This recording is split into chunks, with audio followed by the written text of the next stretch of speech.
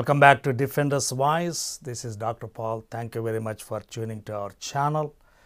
We discuss the most important events of our day in the light of God's truth. So you should subscribe to our channel. Write your questions to info@drpaul.org. That is info@drpaul.org. Many people have this question. Where did Ravi Zacharias go? Did he go to heaven or did he go to hell? Asking such questions would be unfathomable even a year ago. And now we are here and asking. It is good. Ravi is our subject, not our object. Our great Savior, Lord Jesus Christ, is a wonderful Savior. How does he deal with someone like Ravi? Many people have weighed on this subject. John MacArthur weighed on this question and questioned whether Ravi Zacharias was even saved. I posted the link and you can watch this video also. John MacArthur is a highly respected pastor and teacher of the Bible. You can see his commentary on my shelf. I like his candor. First of all, we should understand how we are saved through our faith in our Lord Jesus Christ. Romans chapter 10 is a good place to start. It says that if thou shalt confess with thy mouth the Lord Jesus, and shalt believe in thine heart that God hath raised him from the dead, thou shalt be saved. For with the heart man believeth unto righteousness, and with the mouth confession is made unto salvation. There are two conditions for salvation. You should believe in the resurrection of Jesus in your heart, that God raised him from the dead. Then you should confess with your mouth the Lord Jesus. Those are two conditions: the resurrection of Jesus and the divinity of Jesus. If you do those two things, you are saved. That is our soteriology, a technical word for the study of salvation. Theologians would love to make up these technical words. When we believe in the resurrection of Christ, we are making a personal connection to Christ. It is not an isolated event. I realize that Jesus died for my sins. I repent of my sins and put my faith in him. He is able to save me. And I realize that truth when I stand at the empty tomb. He is a Savior who he claimed to be. That is the message of Easter. When I was saved, three things happened: justification, sanctification, and glorification. In Christ, I am justified before God. Now there is no condemnation for those who are in Christ. In Christ, I am sanctified before God, as though I never sinned in my life. In Christ, I am also glorified. In Christ, I am already in heaven.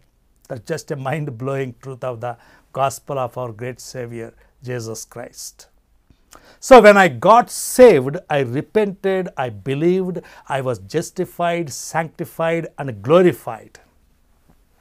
So with that backdrop, let us see the arguments put forward. Ravi never repented of his sins. They say this: Ravi never repented. I think that is fallacious and presumptuous. First, post-salvation repentance is not a requirement for salvation. Post-salvation repentance is a sign of salvation. It is not a requirement. There is a subtle and profound difference between the two. You confess your sins continually because you are saved, not to get saved. If you go to heaven tomorrow, God would not say, "Hey, yesterday morning you sinned against me. You did not confess that sin yesterday, so you are not getting in." If God behaved like that, heaven would be empty. We confess our sins. We struggle with our sins because we are saved, not to get saved. Many people say, Ravi did not repent of his sins. I ask them, how do you know? He had a full 100 days of terrible pain as he fought his cancer. I have some patients right now fighting cancer. They are in terrible pain. Some patients get desperate and ask me, "Doctor, please help me. This pain is unbearable." Sometimes I take liberty and ask my patients, "How is your spiritual life?" One patient told me, all my life I never believed in hell. But now I believe in hell because if God allowed this kind of pain to torment me in this world, He is capable of tormenting me for an eternity in hell. I never forget that conversation. I just sat by his bed. He lost his hair, he lost his strength, his whole body is in pain. He loved milkshakes all his life. Now they don't even taste good. His body is sweating. He can't stand on his own. He can't pee. He can't go to bathroom. He's bound to bed. When I see these patients, I feel terrible. He said, "Now I believe in hell because if God allowed me this kind of pain to torment me in this world, He is capable of tormenting me for an eternity in hell." Ravi went through that kind of torment for over 100 days of his final stage of life. So maybe he begged Lord Jesus as he laid on his bed, "Lord Jesus, I abused so many women. I abused your call to preach the gospel. I abused your money. Please forgive me."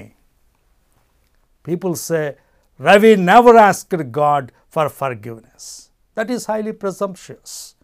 Did Ravi call you and say, "Hey, I am going to die soon and I did not ask the Lord for forgiveness"? Maybe he did, or maybe he did not. We don't have that information. In the book of Isaiah, we see King Hezekiah got sick. On his bed, he turned to the wall and wept to the Lord and asked God for His mercy. Sickness shakes all of us and we beg God for His mercy. Ravi was a sensitive person and it is highly likely he wept over his sins and asked God for forgiveness. John MacArthur said, "Ravi cheated so many people at so many levels to continue his sins." That is true. Ravi lied to his wife, to his children, to his staff, to his victims, and to his fans like myself who bought so many of his books. A Christian would not have to sin. God gives us power to conquer sin if we beg Him for help. Had Ravi gone on his knees and asked God for help, he would have gotten it. Ravi did not do that. He deceived people. That is the nature of sin. When Abraham lied about his wife Sarah, he was deceiving Pharaoh and his hosts. When Jacob's sons lied about what they did to their brother Joseph, they were deceiving their dear father.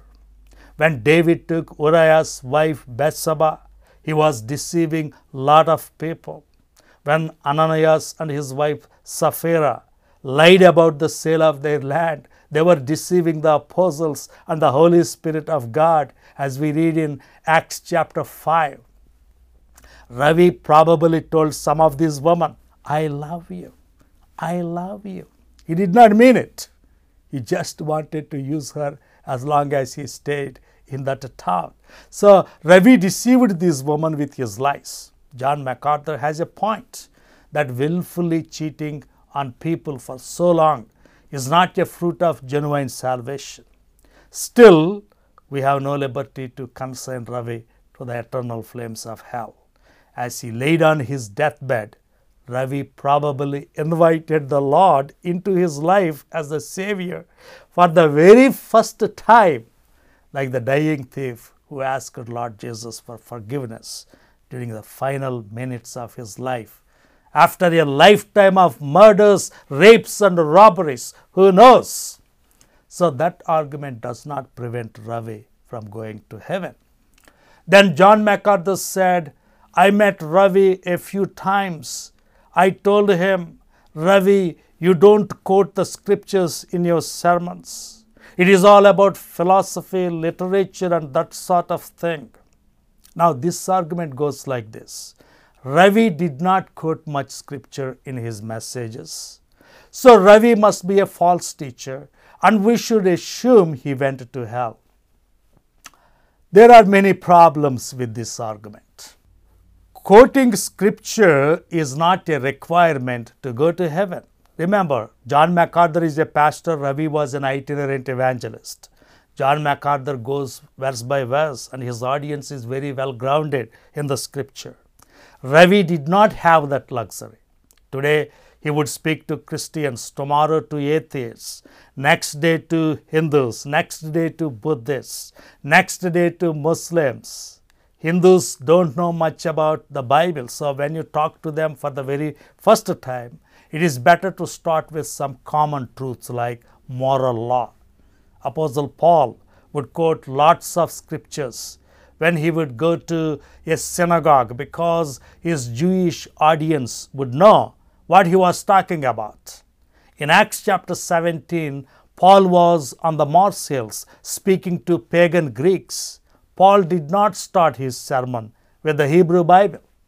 He started with the Greek philosophers like Stoics and other schools of thought.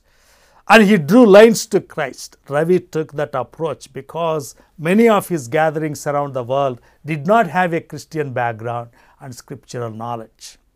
Also, it is not fair to say that he did not use much scriptures. If you listen to his sermons, the sermons he preached to Christian audiences, like convictions that conquer the world, I, Isaac, take you Rebecca, lessons from the royalty, the prophet marries a prostitute, Jesus among other gods, are intensely scriptural. He was quoting so many scriptures. We should also remember that all truth is God's truth. Whether it is in the Bible or science or philosophy or poetry, all truth came from God. One day I was listening to Ravi on the radio.